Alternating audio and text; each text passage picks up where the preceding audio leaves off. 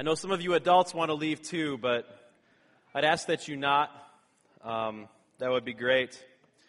Well, happy Easter, everybody. He is risen. There we go. Enthusiasm. I love it. Well, hey, I just want to take a moment and welcome everyone here to Easter Sunday at Covenant Church 2015. And I see a whole host of faces that I don't know, which is great. Some faces that I do know, which is also great. And if you're new here or if you've been coming forever, I just want to say to you, welcome. Our mission here is plain and simple. We want to know Jesus, and we want to make him known here in this community and out in the world as well.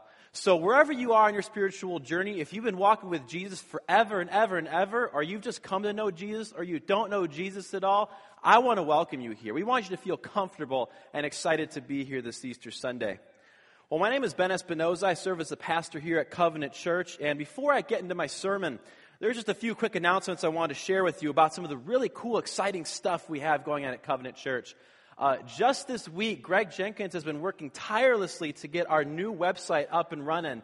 It's going to look fantastic. You're going to be able to see staff, leader bios, our mission, our vision, the ministries, people to get in touch with. It'll be really, really exciting, so you can look forward to that this week.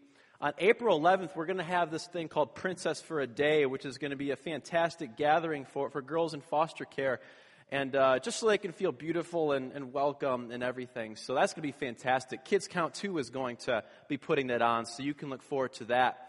And then on April 17th, I'm going to be running another lock-in for the youth group. So if you have kids between 6th grade and 12th grade, they're more than welcome to come. We'll get some details out to you soon, but I love lock-ins because not only do you get to drink an ungodly amount of Mountain Dew and eat an ungodly amount of pizza and eat all sorts of snacks that are totally bad for you, you get to have some really great conversations with the future leaders of the church in the future. So if you have kids between the ages of 6th and 12th grade, then they're more than welcome to join us. On April 25th, the women's ministry is going to host the ladies' pancake breakfast. I'm saddened that I'm not invited to this. However, I think I'm going to be flipping pancakes, so that'll be exciting. So, and then on April 26th, we're going to have a Financial Peace University kickoff, and Matt Padgett and Dan Watt, two of our amazing deacons, are going to be hosting that.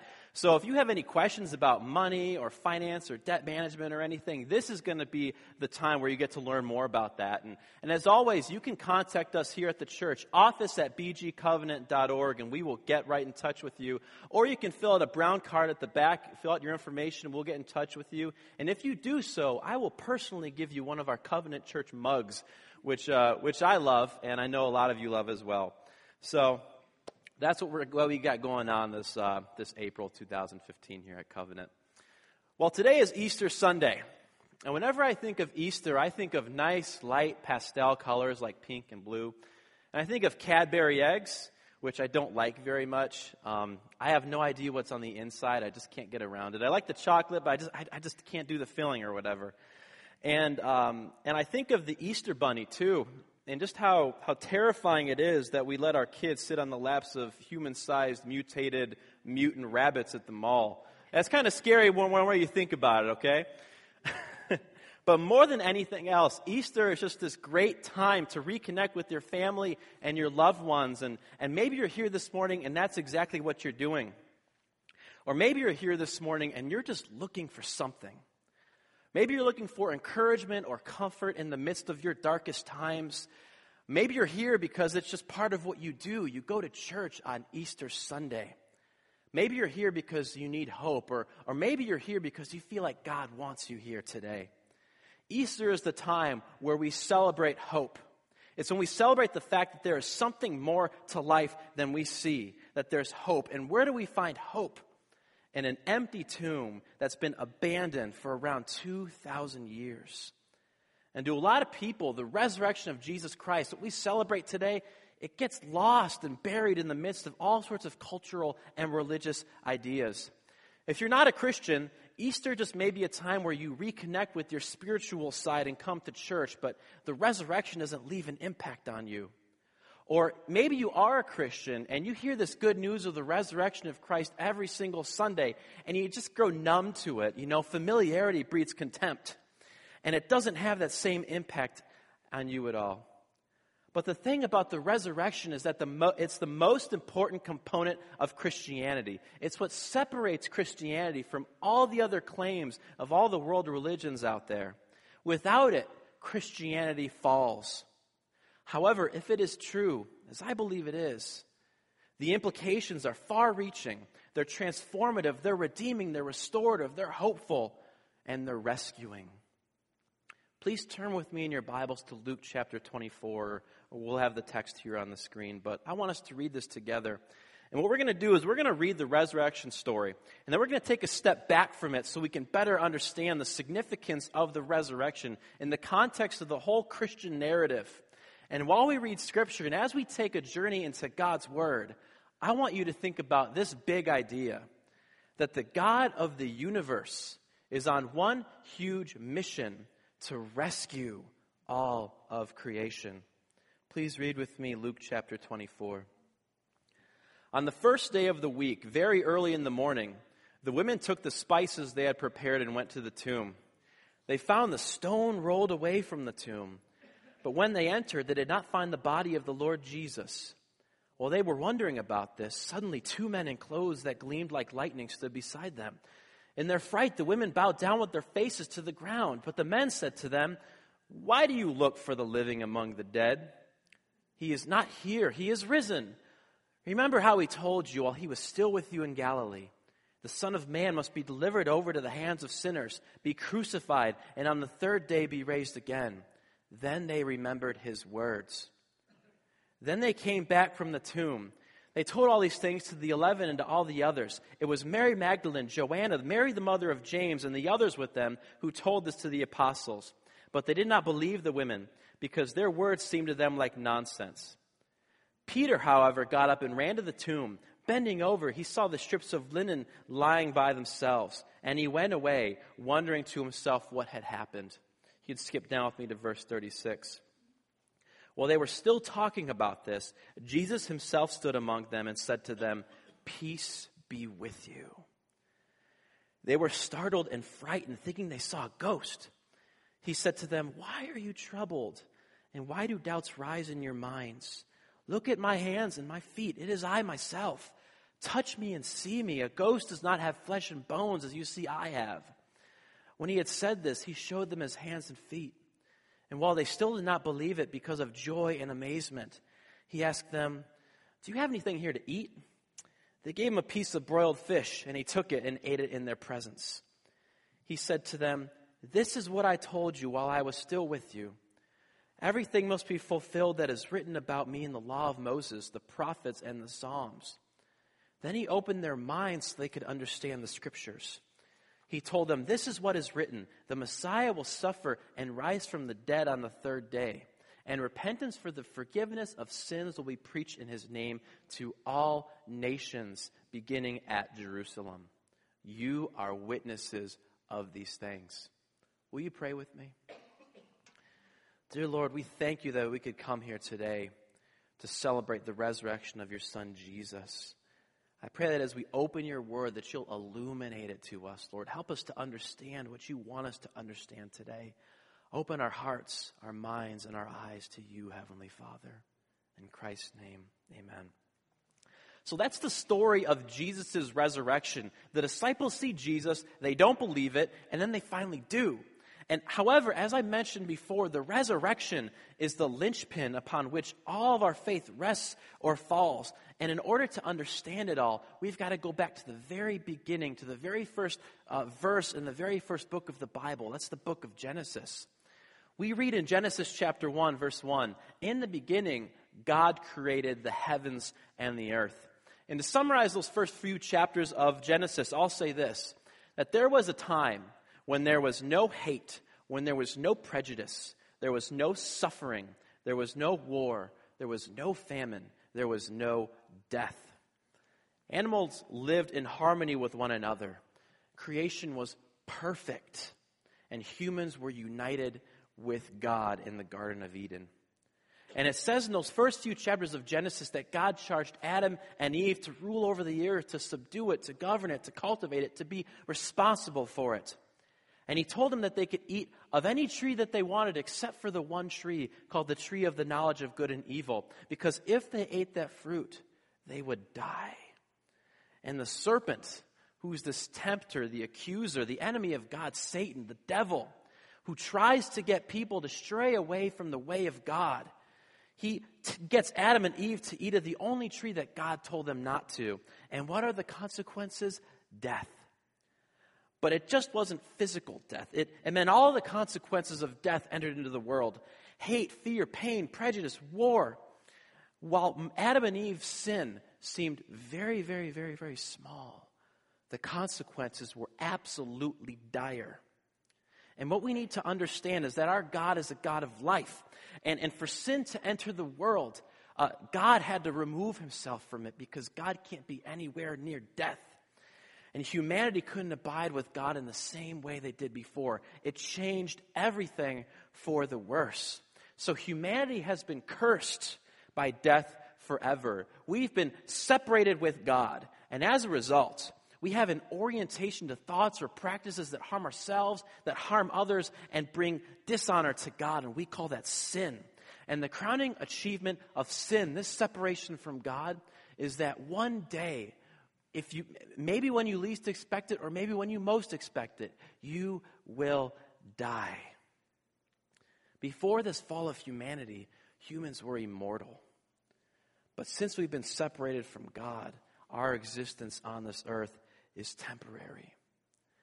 But God doesn't leave humanity without any hope. We see a God who gives second chance upon second chance upon second chance to everybody. And it says in Genesis 3 that God will send a Savior. And this serpent, the one who opposes God, the accuser, Satan, the devil, the Savior will crush his head, even though the serpent may bruise his heel. In other words, God would rescue humanity from the influence and the power and the consequences of death through a person who can crush the head of the enemy of God forever. And as you read through the whole Old Testament, you see God seeking to rescue humanity and return things back to the way that they were. He rescues the Israelites from the hands of the oppressive Egyptians out of slavery. He gives them a system of sacrifices so they could cover their sins and have some sort of relationship with God through that. And you see him using these people called prophets to call Israel and the whole world to turn back to him and turn away from all the other gods that they worship. And in between the Old Testament and the New, God was silent. And it seemed as though all hope for a Redeemer, for a rescuer, for a Savior was lost. But at the right time, God sent his son Jesus to make a way of salvation for the entire planet.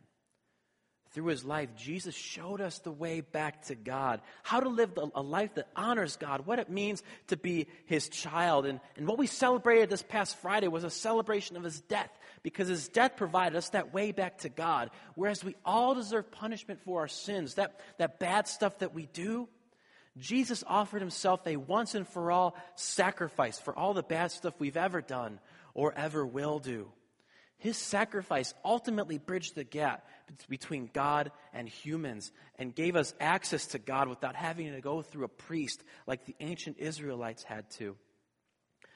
But the thing that we celebrate today is the fact that he did not stay dead. There was no body in that tomb. The stone was rolled away. And this King Jesus, the Savior, the rescuer, finally proclaimed himself as the triumphant Savior over all of humanity, determined to end death and suffering as we know it.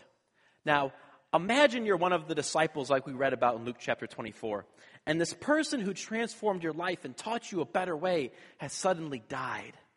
Think of how hopeless you would be. Think of how depressed you would be. Think of how beaten and defeated you would feel, knowing that the enemy didn't just bruise your Savior's heel, he took your Savior's life.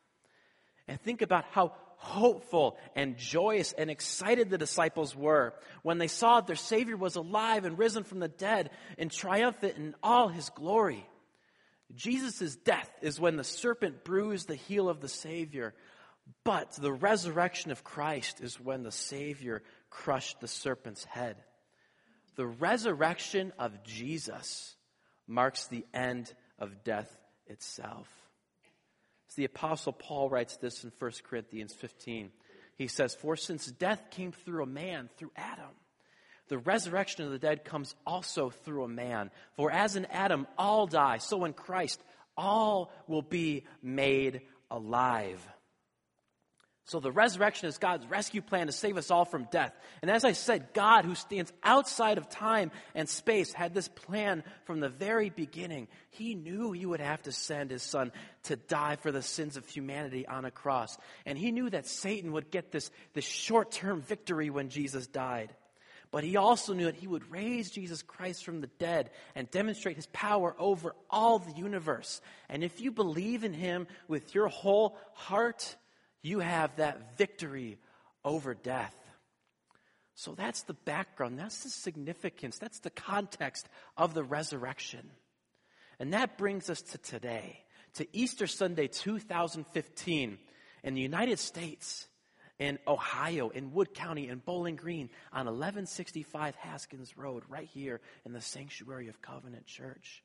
How does this apply to every single one of you? What are the implications of the resurrection? Well, the first implication I want to point out is this, is that Jesus, through his resurrection, has rescued us from darkness and has brought us into the light.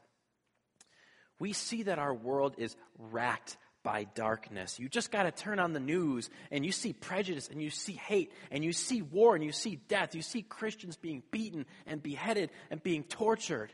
And we know deep down that this just isn't right. We know that there is a better way.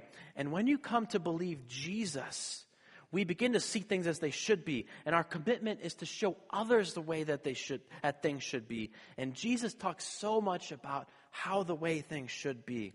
He talks about loving our neighbors. He talks about laying down our lives for people, of sacrificing for people, of humbling of ourselves, of caring for the least of these, and loving God with our whole hearts. And the great British author C.S. Lewis said this great quote. He said, "I believe in Christ like I believe in the sun, not because I can see it, but by it I can see everything else." In Jesus, we see the world as it actually is, desperately in need of rescue. That's why in our body, we're devoted to participating with Jesus in bringing people from darkness into the light. That's why we support and volunteer at the Daughter Project, where we seek to take girls out of sex trafficking. And that's why we volunteer and support the Pregnancy Center, helping people out of dire situations. That's why a lot of families in our church adopt and foster lots of kids, because Jesus, through his resurrection, has called us out of darkness and into the light. Jesus' resurrection says to the world that you are not in darkness anymore. He has risen and he has shown us the light of himself.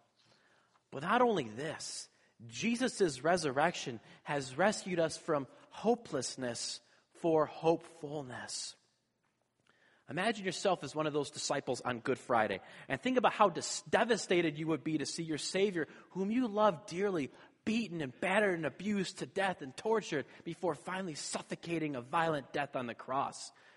Imagine what that would do to you as you wait in anticipation of the day that Jesus said would come, the day that he said he would rise again from the dead. Think of that state of hopelessness you would be in. And remember how Jesus appeared to the women and the women told the rest of the disciples and how they didn't believe it? Because they lost all hope for their Savior to come back from the dead. And yet you can imagine their surprise and their joy when they see Jesus and they realize that he did come back, just like the Bible promised and just like he promised time and time and time again. The resurrection says that God will not leave you without hope. Even when you read through Genesis 3, and I encourage you to do that one of these days, you see all these consequences of death. Leaves you hopeless, but God still leaves you with the hope of a Savior who will crush death itself. And you know what? On Easter Sunday, around 2,000 years ago, he crushed death forever. The Apostle Paul wrote that one day that if you believe in Jesus as your Savior, you'll receive a new incorruptible body, just like our Lord Jesus. When we have these new incorruptible bodies, we'll not feel any pain. We'll not feel any sorrow or any sadness. We will be holy and perfect and immortal. And if you look toward the end of the Bible in the book of Revelation, you'll see that the resurrection provides us with the possibility of living in a new heaven and a new earth where death has been eliminated forever. And the trials and tribulations that we've experienced here on earth won't even be a memory. It says this in Revelation chapter 21, that in a future day, God's dwelling place is now among his people, and he will dwell with them. They will be his people, and God himself will be with them and be their God. He will wipe every tear from their eyes.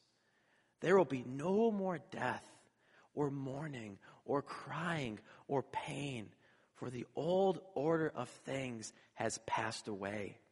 He who's seated on the throne, the one that crushed the head of the serpent, the one that killed death, the one that died for our sins and rose again on the third day and ascended to be with God in heaven. The one who sits on the throne said, I am making everything new. And that means the cancer or the disease that racks your body will cease to exist and your body will be made new. It means that there will be no war, no famine, no disease, no death.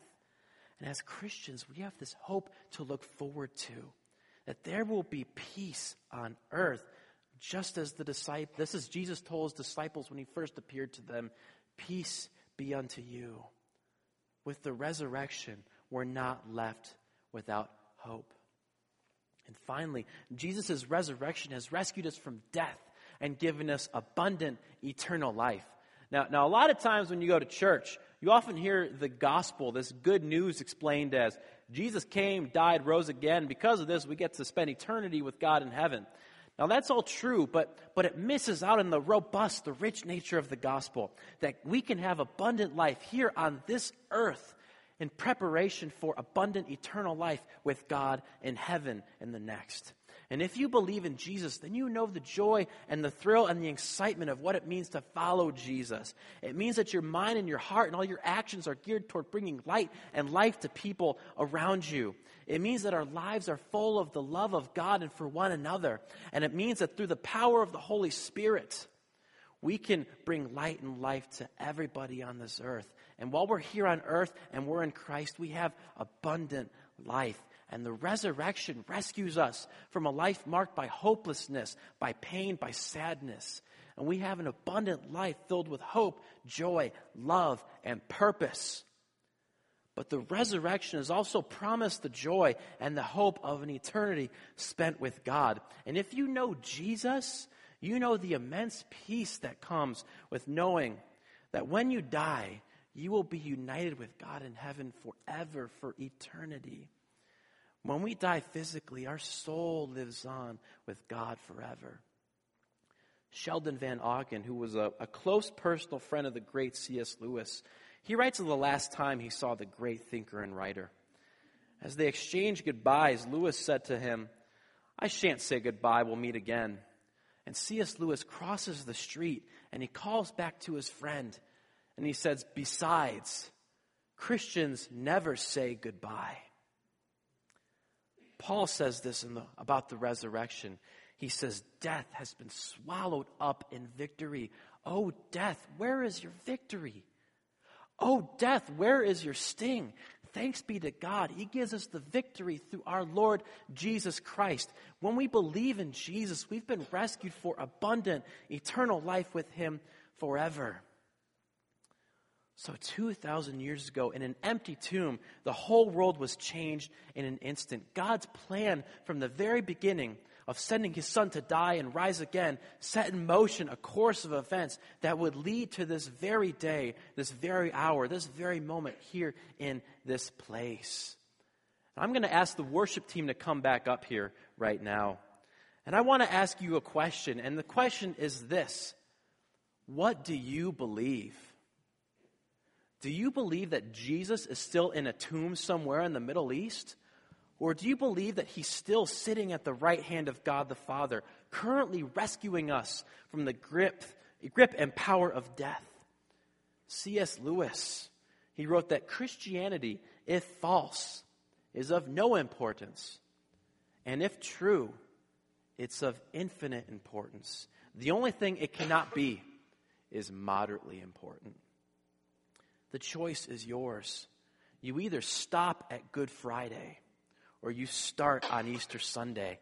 But the point is this: regardless of what you believe right now in your heart about Jesus Christ, God is still on a rescue mission to redeem this whole planet, to redeem you, to redeem your soul. God's been on a rescue mission, and he's on it for now and forever. Please stand and pray with me.